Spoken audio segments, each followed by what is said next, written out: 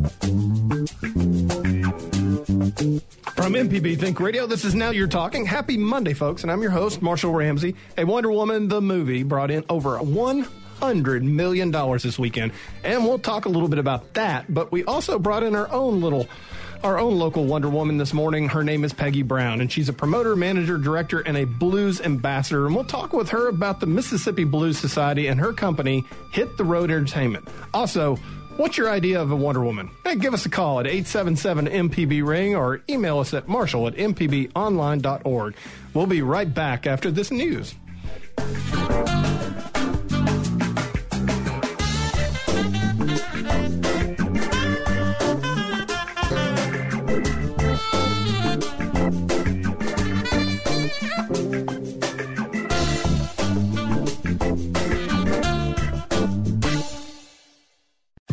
This is an MPB Think Radio podcast. To hear previous shows, visit mpbonline.org or download the MPB Public Radio app to listen on your iPhone or Android phone on demand.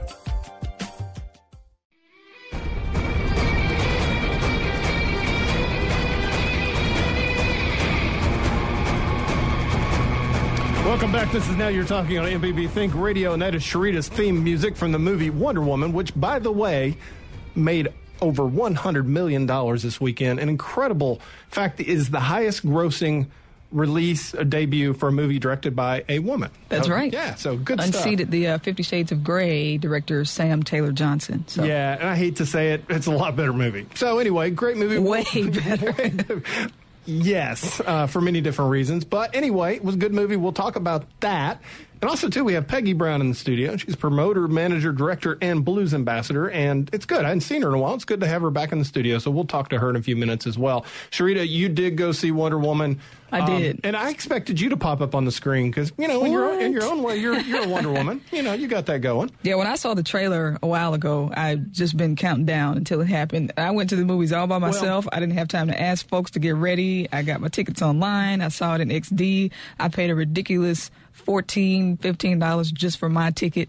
I mean, wow. Yeah, it's crazy. XD, and then there was a convenience fee online. So I was like, it better be good. I'm paying $15 to get in the movie. It's like you went to a Broadway show. Yeah, I mean, really? That's incredible. Really? Now, did you see Batman versus Superman? No. Okay. I did not. It was well, yes, I did, because she did an appearance, didn't she? Yeah, she did. She was was in it for like 5 minutes and was the best part of that whole movie. That's right. It was a very powerful moment. I remember it. It was awesome. Because to me, the movie was pretty boring before she came out. It was just dreadful. I mean, it was dreadful in the fact it was dreary and glum and everything. She comes in, that theme music that you just heard cranks up. It Yep, I'm just going to play it all throughout the show for no reason. We all need that kind of theme music, you know? I mean, you're walking down the aisle in the grocery store, and all of a sudden that theme music comes on, and you cut somebody off, and you grab that last loaf of bread. I mean, that would be awesome to have that. Right. It was great. I went yesterday, and my wife didn't want to go see it. Why not? Well, because I made the unfortunate comment going, wow, she's really pretty. She is. She's gorgeous. Well, now, my wife's Were you even paying attention to the movie at all? You know, believe it or not, I got past her looks. Oh, okay. I was worried that I would just a pretty woman. I'm just going to stay. No, she was awesome. She actually was her acting was very good in it. Yeah, I thought, because she was in Fast and Furious, and she was okay in those movies. Yeah, now I had to go look up some of the other movies she had been in because my first introduction to her was in the Batman Superman movie. Yeah. And I thought she did really good. A friend of mine said, she played naive very well. Yeah. I honestly was kind of confused about what I was supposed to feel in the movie because it felt really jocular. It didn't feel serious. I mean, some of the other superhero movies feel serious when they're about to do something really action-packed. But this movie wasn't like that. It was really light and fluffy and airy, and I guess that's how it was supposed to be. But it kind of worked in kind of an Indiana Jones kind of way. Mm-hmm. There was that adventure, true. There was humor, there was fun, and the palette, and particularly when they're on the Invisible Island, it was bright and sunny. And, the characters were really good. I love, there's the guy with the fez, and I can't remember character names because, frankly, I can't remember my own name most days. But they were describing the island where they lived, and they said, "Oh yeah, it's an island just full of only women." And he's like, "When can we go?" Right. It's like, I have to admit, probably every man in that theater is thinking, "Yes, I want to be Chris Pine. I want to crash my plane in the water and have Wonder Woman save me." Yeah, Chris Pine was good in it too. He was good. Yeah. He was very convincing. I enjoyed him very much. I think it was witty. It was kind of corny, but it was witty. It made me smile, and I really did enjoy it. And I actually felt empowered leaving the movie. I could see that. I really do. I didn't expect that. Yeah. I didn't expect it. My thought was, and I texted Amy when I got out of the movie theater saying, because I'd missed, the first show was sold out on Sunday. I was surprised at 12:30 it was sold out. So I had to go to the 1 o'clock, and I told her, I said, look, I'm going to be a little late. And I texted her when I got done because she wanted me to pick up the groceries, of course. And I texted her and said, you would have really liked the movie. And she went, what? And I said, yeah. And if we had a daughter, I would bring her to the movie because I think that would be really good for like a 13, 14-year-old girl to see that. Yeah. So, good I mean, stuff. some of the action scenes were really good when it was, the women against the men. And oh, yeah. I mean, they didn't have, the women didn't have guns. And that said something to me. I think that was probably a thing in and of itself that they didn't have guns. But it was just empowering. I really do want to go buy a shield now. So now you don't have one? No. You don't have a God Killer sword? No, I don't. Okay. I really I want to buy one now, and I'm going to be Wonder Woman for Halloween. I'm so excited. You already got the gold bracelets on. I see that. Yeah. And if I make a mistake, you're going to cross them and blow me. You're going to block. Yeah, could be very handy. Yeah. But it was good. It was very good stuff. I would give it out of 5. I'd give it 4.5, maybe a little bit higher out of 5 stars. I think that was that good. Yeah. Well, I'd love to hear from folks if you've already seen the movie Wonder Woman this past weekend. What did you think about it? 877-MPB ring. We'd love to hear from you. I'm just excited and I want to discuss it.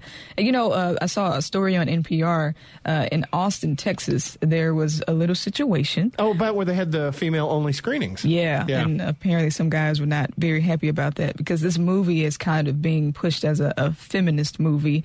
And I don't know. I mean, okay. This is where it would have bothered me if they weren't ever going to let any men go see that movie. Then yeah, maybe I would have gotten a little mad. But if they have a screening with only women, fine, go to the next screening. It's not a big deal. And there were men in the movie, very well represented. The co-star was a man. I mean, it's not a big deal. Yeah, it's not a big deal. What does it matter? Yeah. What does it matter who's in the screening watching the movie together? What does that matter? Because it's not like anybody on the screen's going to notice. Right. Have you ever been in a movie at the end when people applaud?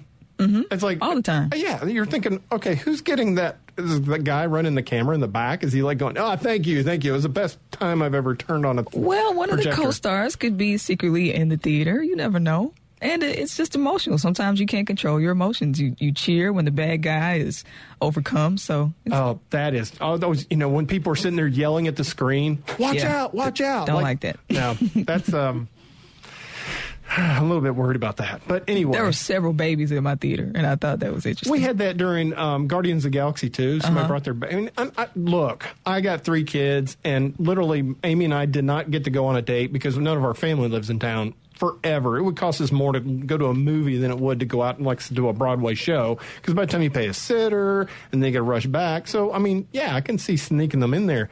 But this kid howled the whole time. I'm like, take him to the hospital. Something's seriously wrong. Yeah, you can't afford a babysitter and a movie ticket. Like, it's going to be either or. You can't do both. No, I understand. In the same night. No, and there's this great thing called DVDs, and now you can stream stuff on Netflix. Mm-hmm. So, I thought it was interesting at my theater. I went to Tinseltown, and we had assigned seats. And I had never... Assigned seats? Yeah, we had assigned seats. And like I said, it was just me. So I knew I was supposed to be in G13. And when I got there, somebody was in my seat. So I sat somewhere else. And then all the people were coming late because they're thinking, I have an assigned seat. I can come late. And some people ended up having to sit at the very front, right in front of the screen. And I'm like, this assigned seat thing is not going to work because some people literally were just not getting up. I knew I was in the wrong seat, but nobody came to me and said, you're in my seat. But, they kept bringing the attendants like, hey, this is my seat. And I'm like, why do they do assigned seating at the movie theater? That's crazy. Because what if people don't show up? Folks were extremely late. The movie had started, and then you have to argue about this is my seat. So I felt sorry for some of those folks who... I mean, I've seen nearly fistfights break out on airplanes. I can't imagine a movie theater. Yeah. That's nuts. And sitting on the front row. You ever done that before? Because I thought it was cool when I was a kid. No, I mean, you might as well give me an empty popcorn bucket because I'm going to barf at some point. Yeah, it's bad. I had to sit there and look up the whole time. Yeah, I tried it once. Never again. Getting that much closer to Wonder Woman... That would be cool. That'd be cool. Oh, wait. Sorry, Amy. I know you're listening to the show. So I apologize. Oh, there goes the couch for me. No, it was good. It was a fun, 2.5 hours. And it was like Guardians in the same way that you didn't really notice the time. Yeah, me neither. Yeah, I didn't. And that was good. Right. So that was very, very good. Speaking of superheroes, last night, the Warriors. Woo. That's my team. My bandwagoner. I'm not. I've been a Warriors fan since Monte Ellis was playing. No. What? Okay. Because he's from Mississippi. Okay, I get that. All right. So now let me be honest on that one. I'll be honest. The Warriors have not always been my only favorite team. But they are this time. Because I also used to root for Mo Williams back when LeBron was with the Cavs the first time. Right. So honestly, I'm a Mississippi person. So I used to vote. I used to root for the Warriors when Monte Ellis played for the Warriors. I used to root for the Cavs when Mo Williams played for the Cavs. But that's not the case anymore, and I'm not a LeBron fan, so I'm rooting for the Warriors. But, last year LeBron single-handedly won that championship. I mean, it seemed like he tried to do that last night. And he's trying to do it last night, but the difference is now Kevin Durant. Absolutely. Because, if Steph Curry's having a bad time like he did last year, mm-hmm. he did for the first half. I mean, he was turning it over and fumbling and bumbling. Yeah. And you know what? It didn't matter because there was enough arrows in the quiver to because they had the Warriors had enough turnover. They had enough turnovers to lose that game. Oh my gosh, it was incredible. They had over 20 turnovers in the first game. They only had 4, and they had like 12 in the first half yesterday. And so I'm thinking these turnovers are going to kill them, but it didn't because Kevin Durant is stepping up. Curry had 8 of them. Mm-hmm. I mean, he was all over the place. And then at halftime, he settled down. He caught him fire. There was one time in the third quarter, where he was dribbling and he went around LeBron. It was so funny. It really was because he's not that tall. So I mean, it looked like my kid going around me. That's exactly what it was. Like a little kid just bouncing the ball, and LeBron is just aimlessly following him, and then boom, layup. But last year, LeBron would have blocked that shot. So that's why Curry was so excited because last year LeBron blocked that shot once he got past. The very end, which costs. Pretty much costing the game. Yeah. But that's the big difference on that. And Steve Kerr was back on the bench after being ill for multiple games, so that was a very powerful moment for the entire arena. Yeah, that was cool. And boy, that place, could you imagine how electric it would be to be in that? I couldn't imagine. Now the question is this, and you've seen this before, they've had a couple blowout wins. They're going to Cleveland. Mm-hmm. Do you think Cleveland's going to step it up? Of course, you've got the home crowd now in your favor. And that makes a huge difference. I do not anticipate that the Warriors are going to get blown out. I'm anticipating that this is going to be a really close game in Cleveland. I think so, because too. The Warriors have a lot of momentum, so I don't think they're just going to buckle because they would love to get this 3-0 lead. And, I mean, I'm not getting excited because last year they blew a 3-1 lead. Right. But I think that the Cavs are definitely going to feed off of their crowd's energy because, the Cavaliers – did you see the whole Cavs arena was full because they were watching it in Cleveland. They were watching the team in Cleveland. They all went in to sit in to watch TV. It was a full arena as if there was an actual game there. So I'm expecting the Warriors to be competitive. I am. But, I'm expecting the Cavs to take advantage of being at home. And that's what you're supposed to do. Oh, yeah, definitely. This whole season, though, and I've heard a lot of people throw around going, wait a minute, is NBA as real as wrestling? Because the way both of them just blew through to get to the finals. It was amazing. It was almost like the beginning of the year. Wow, we might as well just get this set up. Well, it's not as competitive. I don't feel like the league is as competitive. It seems like a weaker league. They're calling all these different crazy fouls that just were not present when Michael Jordan was playing. Well, see, okay, we're going to touch on that for 2 seconds here because my 14-year-old and I have had this discussion. It's almost like, well, is your music better or my music better? Luckily, on that front, he likes my music, so we don't have that argument. But, the LeBron versus Michael Jordan question. It's ridiculous to me. I mean, well, LeBron's fantastic. I'm not going to throw any shade on the guy whatsoever. But Michael Jordan played in an era with there was really a lot of talent running around. And you know what? He left. Bulls didn't win. Right. He came back. The Bulls won. Yeah. I mean, he just was incredible. But some people can make that argument for the Cavs. LeBron left and he came back and they got a championship. But as I've said, the league is just different as far as toughness. LeBron has not had to see literally minimum competition in the East I mean, to pretty much go through the Eastern Conference Finals having only lost one game, that's a testament to how not competitive that particular the Eastern Conference is. And also, LeBron and Michael Jordan have different styles. Yeah. I mean, to me, LeBron is a better comparison to somebody like Magic Johnson. Yeah, that's yeah. But when you think of somebody who can close a game, honestly, if you are a Cavs fan, you want the ball in Kyrie Irving's hand. He's the closer, right, not LeBron. You never know LeBron's shot is going to go in or not. He's much better driving to the hole. And when Michael shot, you knew it was going in. And the thing about Michael is you know, when he was early on, he could defy gravity and fly and all that stuff. Right. He adjusted his game at the very end, and he was like to the point where he became a really good, you know, he could set up, pivot, shoot. And he totally changed his game as he got older, and I thought that was an incredible adjustment on his part. But statistically, LeBron is amazing. Oh my gosh, I think he matched Magic Johnson's record yesterday. Yeah. He's an outstanding player, but I don't think the comparison to Michael Jordan is fair. Well, and I mean, you know, if my dad was still alive, he could throw out some names at me too from Bill Russell and from all that point from when he watched it. So, you know, go figure. Right. We all tend to gravitate from the basketball that we grew up with. Yeah. Or football or anything else. I mean, you know, my kids will be able to say, well, so, you know, Drew Brees, fantastic quarterback and everything. I can say, well, you know, I got to watch Peyton Manning play and I got to watch, you know, Brett Favre and so forth. So that's really big important. Hey, speaking of an incredible comeback, Mississippi State just doubled. They were like, talk about back against the wall in college baseball. You know, they're in the playoffs right now. Oh, fill me in on that. Yeah, they were down and ended up winning last night 7-3, and now we're going to be playing Southern Miss today at 1. And they have to beat Southern Miss twice to be able to move on. So, and if they do win the first game, I think the second game's tonight at 6:00. But yeah, they had their back against the wall. Mississippi State did, and boom, wow, they're still in there. Way to come college back. Baseball. You know, of all the places I've lived, I've never seen a passion for college baseball like here in Mississippi. That's good. Incredible. And, you know, because when I was in college, we would go see the college baseball game, and they played with aluminum bats. And I never could get used to dink. I like a crack. I like crack of the bat, you know, the dink. But, right. Oh, yeah, that's different. But I tell you what, you go to college, you go to Ole Miss, you go up to State, you sit in the stands, it's like a party. It really is. It's a lot of fun. So That's anyway, good. I love it, the fact that our folks are in the playoffs. And I'm like Switzerland. You know, I'm kind of neutral toward teams. I like Mississippi teams to win. Yeah. But when they're playing against each other, I always kind of pull for the underdog. That's how that works. Well, yeah, that's fair. So, that's fair.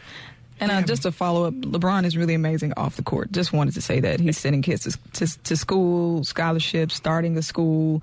I mean, he dealt with an extreme form of racism the other day and addressed it in the media. Yeah. So many people also make the comparison to LeBron and Michael on and off the court, and many feel that LeBron's is probably just got that one. He's not on the golf course gambling, so there's that one. But, you know, what happened to Michael with his dad? I mean, that was tough. That was terrible. LeBron also rescues kittens out of trees. Oh, does he now? Yeah. He's not Wonder Woman, though. No, he's not. But we have a Wonder Woman in studio. We do. We got Peggy Brown in the studio. We're going to talk to her, and I think she's got a great... So it's good to see her again, too. I mean, she's... Back in the old days when I did another radio show, she used to come in a lot, so it's always good to see her. Anyway, a little bit of Wonder Woman music. This is Now You're Talking on MPB Think Radio.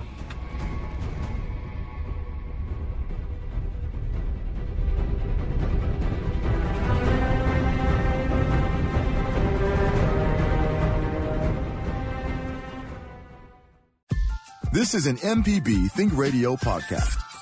To hear previous shows, visit mpbonline.org or download the MPB Public Radio app to listen on your iPhone or Android phone on demand.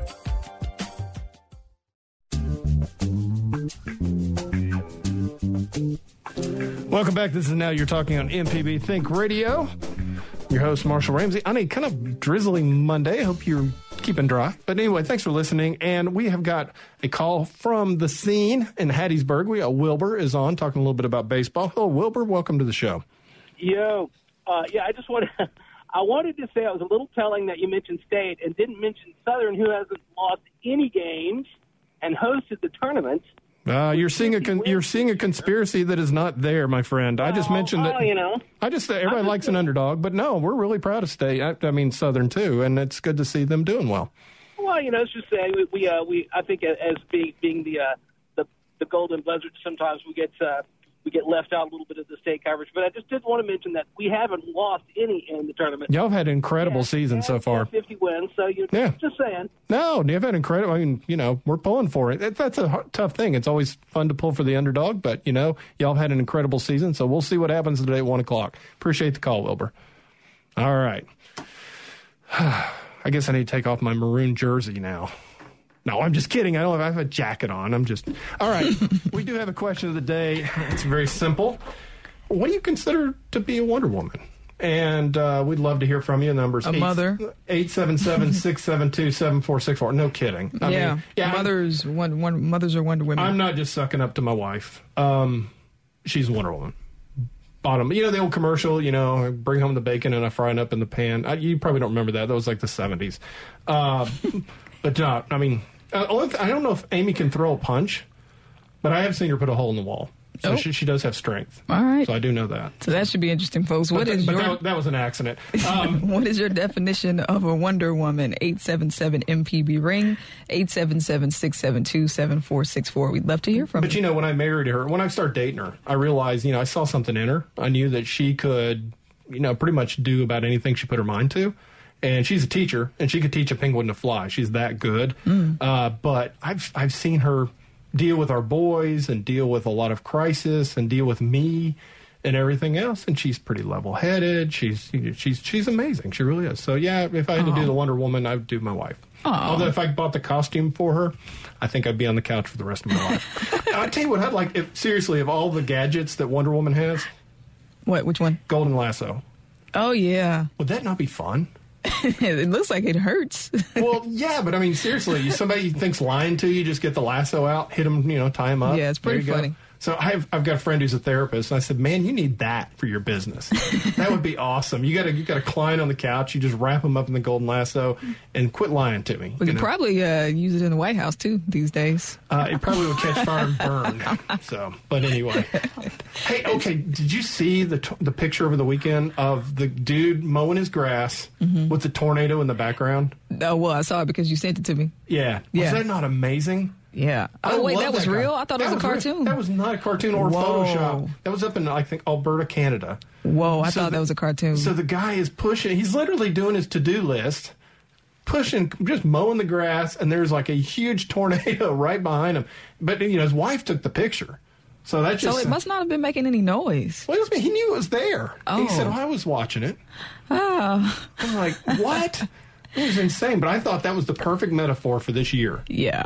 We're all sitting there doing our business while this tornado's right in the background. No big deal. Yeah, that's funny. Yeah, good stuff. All right. Peggy's been doing the Wonder Woman, doing the crossing her fists at me here. So I'm just trying to block bullets or bad jokes or whatever is coming this way. Peggy Brown's here, and I tell you, Peggy, it's good to see you again. Thank you. So what are you up to? Because I always think about ambassadors of the blues, and I think of ambassadors of music, and you're usually one of the first people that comes to mind.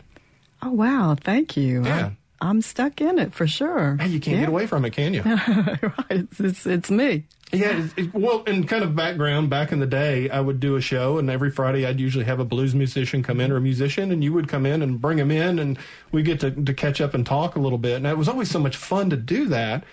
And so you have done, like I said, you've probably done as much as anybody to promote blues so what are you doing now? Which hat am I wearing today? Rain hat, but... I'm sitting in the studio with you, Marshall. That's what I'm doing right now.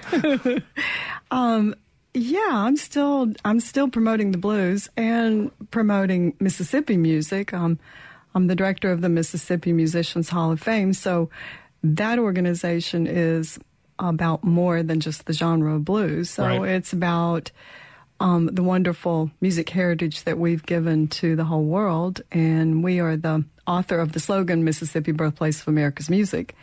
And so, which is on our license plate. Which is on our license plate, on the welcome signs coming into the state of Mississippi. So with that hat, I'm doing all genres of music. My heart really is attracted to blues and R&B. Yeah. And so when I started my company, Hit the Road Entertainment, those were the artists that I predominantly wanted to promote and work with, and still is much that way, although we're getting some other people on our roster that aren't. But then I'm in the Central Mississippi Blues Society, and that's what that's about. So that's just where my heart is with blues R&B musicians. Well, let's talk a little bit about the state of the blues right now and kind of a report card where it's at, because, King Edward was going to be on the show today, but he could not be. He got in late from a gig last night. He's 80 years old. 80 years old. He's just still, had his 80th birthday. Yeah, he's still out there. He's still making it happen. Yes, he is. The guy's incredible. That generation of blues players, though, the original, really, honestly, the kind of the founding class, they're starting to die out now. Right. He is one of that elder class now. Buddy Guy, Bobby Rush. Oh, Bobby Rush is incredible. And King Edward. They're all in the same age bracket. Yeah. And amazingly, they're all three originally from Louisiana. What's that about? No kidding. Really? That's just a little sidebar there. But yes, the state of the blues now, there are many artists who have come up and who are trying to take the torch away from the older guys, and that's to be understood. And I've heard a lot of people say that the blues is dying out, but no. In Mississippi alone, we have this wonderful class of younger musicians who are coming along. It's a little bit different than the blues that King Edward plays or the blues that Bobby Rush plays, but it has to be different. It has to morph to attract the younger set. So we've got a whole class of younger musicians now that are keeping it going, and as well as other states. But it's, of course, my thought that the best blues is from Mississippi. Well, I was going to ask that because you said, well, they're from Louisiana, but they ended up here. Yes, they did. They all ended up here. So why is that? I mean, why we seem to attract, and we home grow a lot of really good musicians, but a lot of people still choose to come here. And I mean, I remember a great story. A friend of mine was up in Clarksdale, and he was at a convenience store, and there was a guy with long blonde hair at the register, and there were two guys behind him that were kind of heckling him a little bit because of his long blonde hair. And the guy turned around and walked out, and it was Robert Plant. And of course, the guys were probably listening to Led Zeppelin 4 in the in their truck. Right. But it's like you look at if you go to any museum, any of the museums up in the Delta, and you look at the book, there are people from Western Europe. But I mean, we attract people. We attract people a lot, and I think the attraction for them is they want to come back to where it started. Yeah. They want to see these places that they've heard about that were mentioned in Robert Johnson's songs or whoever else has recorded songs mentioning all the places in Mississippi. And so on Monday nights, our Blues Society does Blue Monday. And during this time of the year, we have so many tourists from other countries. Yeah. And they want to come and see the real stuff. And so, of course, on Monday night, that's live blues. Then they leave here and they're going either to Clarksdale or to New Orleans. So it's the enamor of coming to the state of Mississippi where it started. And as we have just talked about, several of these musicians are from Louisiana, but Mississippi is known to be the birthplace. Imagine that. And so international tourists, people from all over the United States, come here because they just want to see what made this happen. And now that's another whole question indeed, what made this happen. Yeah, talk about that a little bit, because my son's learning to play the guitar, and so I took him up to Indianola to the B.B. King Museum so that he could learn a little bit about B.B.'s life and understand how he... It's a wonderful museum. Here he is sitting in the dark in this shack behind the house learning to play the guitar. Right. And he was scared of the dark for the rest of his life. But, you understand that literally that the blues was the rose on the thorn. Right. Thorn bush. I think... Well, there's been a discussion. Is it in the soil? Is it in the water? Is it in the air in Mississippi? And I've even had people tell me from other places, they drive into Mississippi and it's almost like this spirit, this feeling that they feel once they've passed across the state line. That's because they can't find a rest area. That's because they can't find a rest area. Or because of all the fast food places. I don't know. Yeah. I've heard that as well. But I think part of it, and this is just my own perception, I've heard this from somebody else, though, as well, that a lot of what happened here was the spoken word that was passed on. We didn't have a lot of industry. We didn't have a lot of this. And there weren't a lot of things for people to do when they were growing up. And so the spoken word, sitting on the porch, listening to the stories, and that's what blues is about. It's always telling a story. It's telling a story whether it's good, somebody had fortune, somebody had misfortune, somebody's baby left them, or somebody's having a baby, didn't mean to, just whatever all that is, that it was passed down as kind of spoken tradition, spoken word. And we didn't necessarily have a lot of education in the past, so there wasn't maybe a lot of written word, but it was passed on in stories. So I think that's part of it. I mean, I think that's part of why we have such a literary history as well. Right. Now, for the people that did learn to write and then wrote down those stories.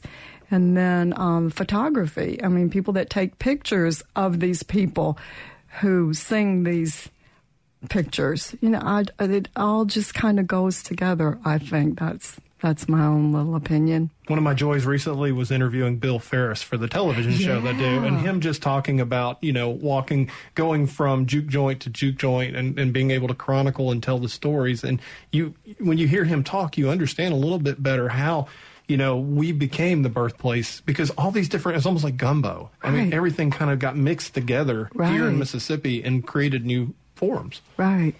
You go into the Blue Front Cafe in Bentonia, and you know, I know all these people and all these musicians and stuff, but still I walk in there and it's just like, wow, there's such an interesting feeling in there. Or to go down to the Queen of Hearts downtown here in Jackson, which is really one of our Jackson juke joints that not a lot of people go to, and there's just this unusual feeling. I can't explain it. It's like, who all was there before me? It's like some part of the spirit still is there, you know? You know, you talk about King Edward earlier. He was on 3 of the signs, 3 of the blues markers. Yes, 3 of the Blues Trail markers on the State of Mississippi Blues Trail. All here in Jackson. All here in Jackson. So, Peggy, I have a couple questions. Yeah, sure. So one, you know, King Edward being 80 years old, I guess his legacy has already been established. So why do you think he still wants to be out there on the road? Do you think it's a want? Is it a necessity? Or what do you think about that? It's partial necessity, but it's definitely a want. The desire to be there is more than anything else, because he has lived the blues. He's not just a startup band that goes, oh, I want to listen to these blues songs and start playing the blues. No, he's lived it. You can basically say he is the blues.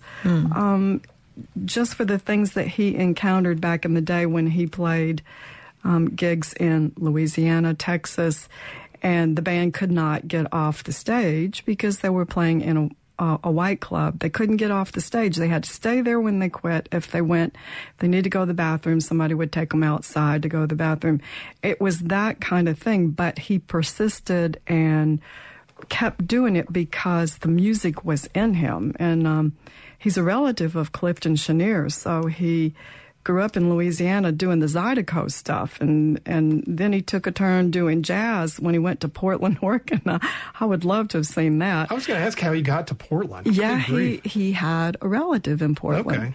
And so they said, come up here. You know, this is a good place to be. So he went up there, and he played in a blues band.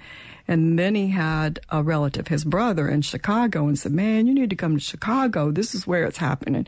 So he went to Chicago and then got totally immersed in the blues. And sometimes they would play like 3 gigs a night in Chicago. Wow. They'd finish one up at one and they'd go, you know, to the next, I don't know how many blocks away, play another club. That's what he's done until now. He can't play 3 gigs in one night, but he'd probably want to.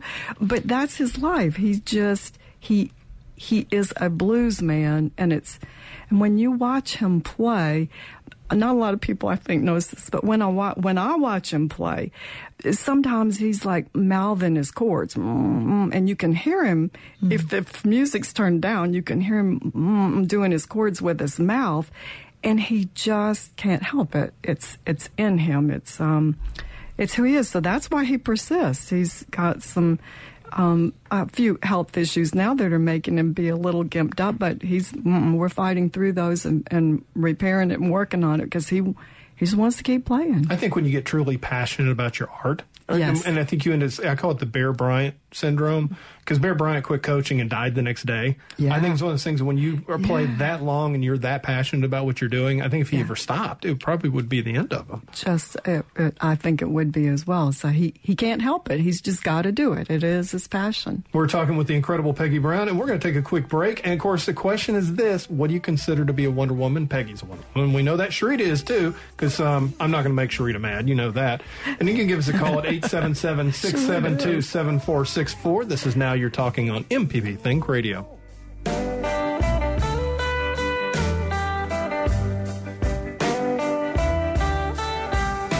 used to stand and hold your hand, darling. I'm crying, begging you not to go.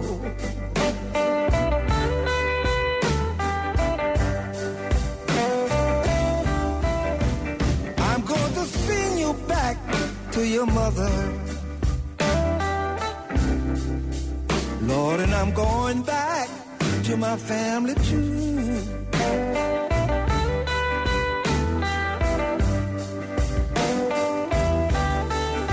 I'm going to send you back to your mother, Lord, and I'm going back to my family too.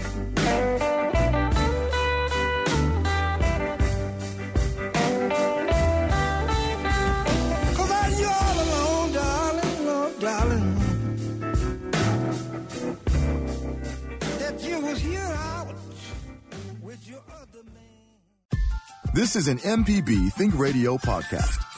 To hear previous shows, visit mpbonline.org or download the MPB Public Radio app to listen on your iPhone or Android phone on demand.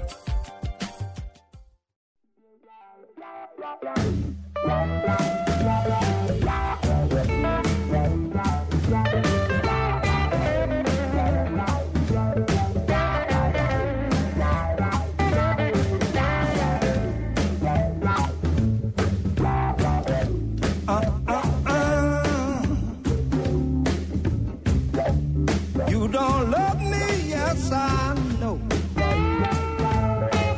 Welcome back. This is Now You're Talking on MPB Think Radio. That's King Edward. Oh, yeah, that's him. That is King Edward. Oh, it's awesome. I could listen to that all day long, especially on a rainy blue Monday, to say the least. You know, we don't want to... Blue Monday. I see what you did there. I'm good, aren't I? Yeah, exactly. We got Peggy Brown in the studio. Of course, it's King Edward came out with a studio album in 2015. He hadn't done one like in years, like 15 years. That's right. That had to be really a cool experience for him. It was a really cool experience. We went to Nashville to do that. Really? Mm-hmm. And a producer from California wanted to do an album on him, so we went up to Nashville and recorded it, and it was just at the Castle Studios, which has it's got quite a history of rock legends and everybody who recorded at Castle. So that's where we were. So it was like King of the Castle. What was his reaction to it? He had to be like a kid in a candy shop. He was, and he played with three guys that he'd never met before. So we just drove up there. The producer had the artist picked out to... Now, my question is this. How had he never played with them before? Because he's pretty much played with everybody. Well, these were guys from... I mean, looking at the list of all the people that he's played with. Oh, no. These were guys from Nashville, Tennessee, and he'd not played with them. And so it was quite interesting to watch because being the professional that he is, and the producer just said, I want you to play your music just like you do. And these guys, of course, were studio professionals. They got in right behind him. And Oteil Burbridge was the bass player. Yeah. Oh, my word. He's played with everybody in the world, and he was doing some funky bass playing. And that was just what King Edward needed. And when we took a break, he goes, man, that boy really knew how to play my stuff. I said, oh, no, he's supposed to.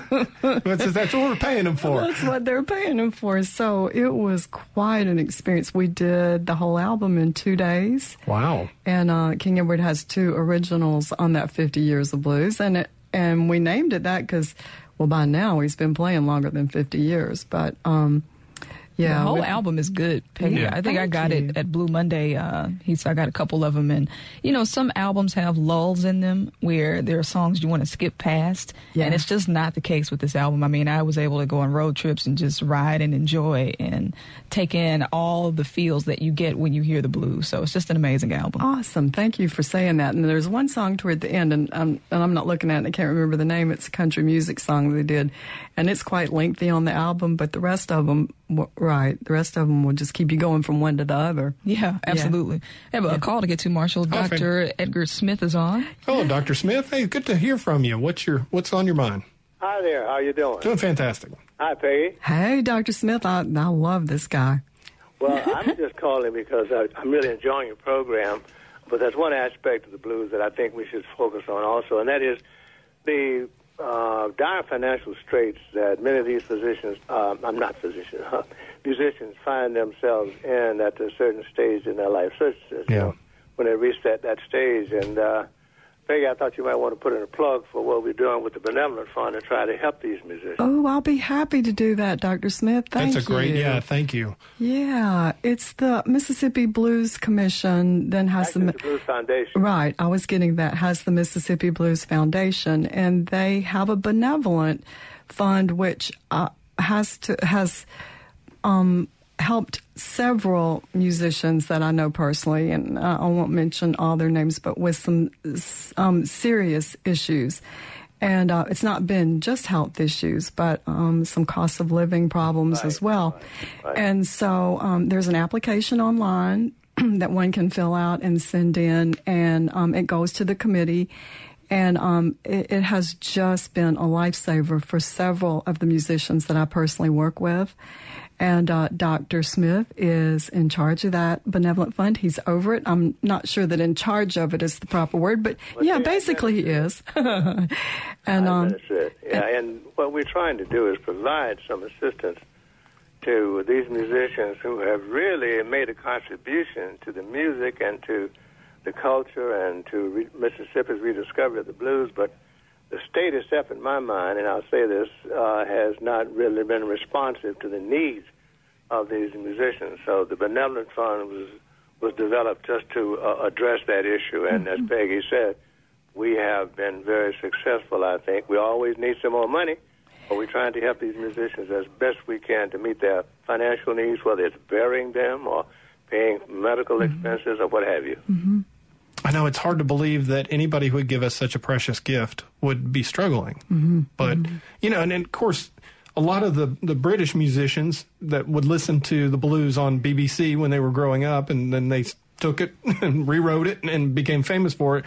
I remember, like B.B. King, he was doing pretty well on the Chitlin circuit and going around. But then suddenly he's opening up for the Rolling Stones. And, that helped raise a lot of these guys up to prominence, but still, a lot of them don't have much money. Mm-hmm. A lot of Mississippi musicians are exactly as Dr. Smith is describing. Don't have money to pay burial expenses, often don't have money to pay their water bill. And certainly when medical things come up. Say, as we get older, even as we know, and if you don't have health insurance, that gets to be tough. They haven't paid enough money into the system to have Social Security, and so it's just, they're in dire straits, some of them, and Dr. Smith is so wonderful about heading up that fund, and I thank you. I think of it as a way of just saying thank you. Yeah, right. Just writing a thank you check. Yeah. Definitely. Thank you, Dr. Smith. I appreciate it. I'm glad you called, too. You handed me a magazine here, Living Blues magazine, and it talks about the Jackson blues scene. Yeah. I mean, and I've lived all around the country, and I've been in Mississippi for 20 years, and sometimes I think we take for granted this incredible just talent that we have swirling around us. Mm-hmm. I mean, on the front of the magazine, it says King Edward, Dorothy Moore, Jesse Robinson, Grady Champion, Eddie Cotton, J.J. Thames, Gear Shifter, Jericus Singleton. Jericus, a guy played basketball and now can just shred a guitar. Right. Incredible. I mean, all this talent right here. Boom. Right just within a few miles of us. That's what I'm saying. The blues is not dying around here. And this was the Living Blues magazine from August of last year. And it was about the Jackson music scene. And one thing I have to say about Jackson is when a lot of people think about blues history in Mississippi, they skip Jackson. It's always in the Delta, Clarksdale. Yeah. Well, yes, granted, but we had the Subway Lounge. We had the Subway Lounge, but we had several recording studios here that the guys from the Delta came to be first recorded in Jackson. So we have a part of blues music history here. You can't really see it because Ferry Street, of course, has disappeared, basically. Right. We forgot one very famous musician in Jackson. Rita Brent. Yeah, Rita Brent. Woo-hoo. Oh, wow. Am I famous? Yeah, you are. Well, I know who you are. Yeah, I absolutely love and have loved being able to play with so many people. Like you mentioned, Grady Champion, I've gotten to play with him. I don't think I've got to play with King Edward, but there is a very, very strong musical presence in the city of Jackson where on any given weekend or weekday, I know Jesse Robinson is doing some stuff during the week at Underground 119, which is gearing its live music scene toward the blues. You can come to Jackson and find just gems, musicians, singers, and it's very impressive. And whenever I'm hosting people in Jackson, I do not have a problem. They say, I want to hear the blues. I was like, all right, I got plenty of places I can take you, whether it's F. Jones Corner, and that shift is from midnight to 4 a.m., and that's, I consider F. Jones a juke joint. And, Peggy, I wanted to ask you a little bit more about juke joints and kind of their origin and their importance in keeping the blues alive today. There are so many juke joints that don't exist anymore, and I think you could have probably termed the Subway Lounge as a juke joint, and it's gone because it had to be torn down. Certainly Frank Jones Corner didn't originate as a juke joint, but it's become a fine one. Then there's Ground Zero in Clarksdale, but it was not originally a juke joint. It was made up to be one, and it's a good copy. But there is the Queen of Hearts, as I said, here in Jackson, and that is a real juke joint. So how do you identify what makes a juke joint real? Is it kind of grimy? You don't want it to be all white tablecloth. You want it to kind of feel nasty, if you will. I don't know how to say it in a nice way. But what I like about the Queen of Hearts is, yes, all those things you just mentioned. It's dark. It has a particular smell. And there's a jukebox in there. Now, if you go to Blue Front, I don't think that they... Well, no, wait a minute. I just saw a picture. They do have a jukebox now. That's kind of a part of it. They don't have one at Ground Zero that I know of. But, yeah, it's the smell, it's the feel, and then you see pictures up on the wall. Usually there are photographs up on the wall of who's played there before. And it's like, oh, my word. And you can look at the counter down at Frank Jones, and those pictures are of people that used to play down there when it was not Frank Jones. When it was so. Be sure and look at the photographs on the counter. Okay. And it's like, good grief. And a lot of those were Subway Lounge pictures as well. They incorporated into that in the countertop, that bar top. But yeah, I don't know. It's kind of inexplicable, but part of it is a smell. It has to engage all five senses. Yeah. That's exactly right. Exactly. Yeah. Nice dose of nicotine on everything, and you're good. But it is an uninhibited feel. It's absolutely dark in there for a reason, so people can get loose without judgment. Exactly. You can get loose without judgment. Right. Yeah. One of the things I've enjoyed since I've moved here is, you'll discover a blues guy, and suddenly it makes sense. All of the music that you've enjoyed growing up makes sense. Like, for instance, Mississippi Fred McDowell. Yeah. I'd listened to Bonnie Raitt for years. Yeah. I love Bonnie Raitt. And then once I saw the documentary, Shake 'Em On Down. Yeah. But, I realized, boom. her style is Mississippi Fred McDowell style. Exactly. Yeah. Exactly. So it's like so many of these really famous people have gone on and taken the style, and you're just like, oh, I see where they got that from now. And that's how I came to the blues. I have to say, I came to it through rock and roll. Yeah. And these people were playing these songs like, oh my gosh, I love the beat to that. And then after a while I found out that's a really old song that a really old guy or a dead guy had originally done. And that's how I came to the blues. That's 12-bar blues. That's it. That's it. Exactly. Yeah. Exactly. Well, Peggy, Blue Monday is actually tonight, right? Yes, it is. Could you talk a little bit about who comes to Blue Monday? I've gotten a chance to play there a couple times. I know. She did play the drums there. Woohoo. And it's great. Local people people playing. King Edward might play. Fred T, which is kind of a new band. Yeah. So could you explain what Blue Monday is to people and who would enjoy the event? I can definitely. Happens on Monday night, usually every Monday night at Howlin' Mouse, if it's not a major holiday. Tonight we got misplaced because they're having some big concert down there, so we're going to Johnny T's tonight on Ferry Street to have Blue Monday. So we're still having it. Next week back at Howlin' Mouse. It's become the spot to come to for international tourists going from New Orleans to Louisiana. I mean, from New Orleans to Memphis, and vice versa. Wow, where am I? And so they Google Live Blues, and here you pops up Monday night. That's what we do. We start with a front porch segment, which is either King Edward or Lonnie George or somebody playing at the end of the bar, and we call it front porch because we don't go out on the porch. And then the band starts at 8:30, and it's a house band, and most of the people who play in the house band were regular performers at the Subway Lounge. Wow. So we can say that. They were featured in that documentary, Last of the Mississippi Jukes, and it's just been re-released. So we've had some copies of that to sell. But we do the typical one set that the band does, and then we have a sign-up sheet at the front table. And would-be artists that want to sing or perform with the band can sign the sign-up sheet. Once the first set's over, we start calling up people from the list. So that is the thing to do for people from Norway. We've had musicians from Italy, Norway, Japan, China, Australia, Belgium, France, UK, and they post all these pictures on Facebook that they played with these real Mississippi musicians. And then we have a lot of younger musicians from the area that come in and want to kind of maybe learn some licks. And then we have a lot of these people that are listed on this magazine that on the front that just drop in. And Dorothy Moore is one of our honorary Blues Society members, and she comes in just to watch sometimes. Eddie Cotton will come in and sit in the back and check things out. Mary J. Blige's band came when they were in town without Mary J. Whoa. But they came and jammed with us, yeah. Oh, man, that's awesome. We never know who's coming on Monday night. It is an event. Peggy, thank you so much for being here today. It's good to see you. Thank you for having me. Peggy, what's the name of your website for folks who are interested? My website for my business, hittheroadentertainment.com or centralmississippibluessociety.com. And spelled out, they're all spelled out totally. All righty. Well, Sharita, thank you again for producing a wonderful show. Our own Wonder Woman, to say the least. Coming up next is Southern Remedy. This is Now You're Talking. We will see y'all next Monday.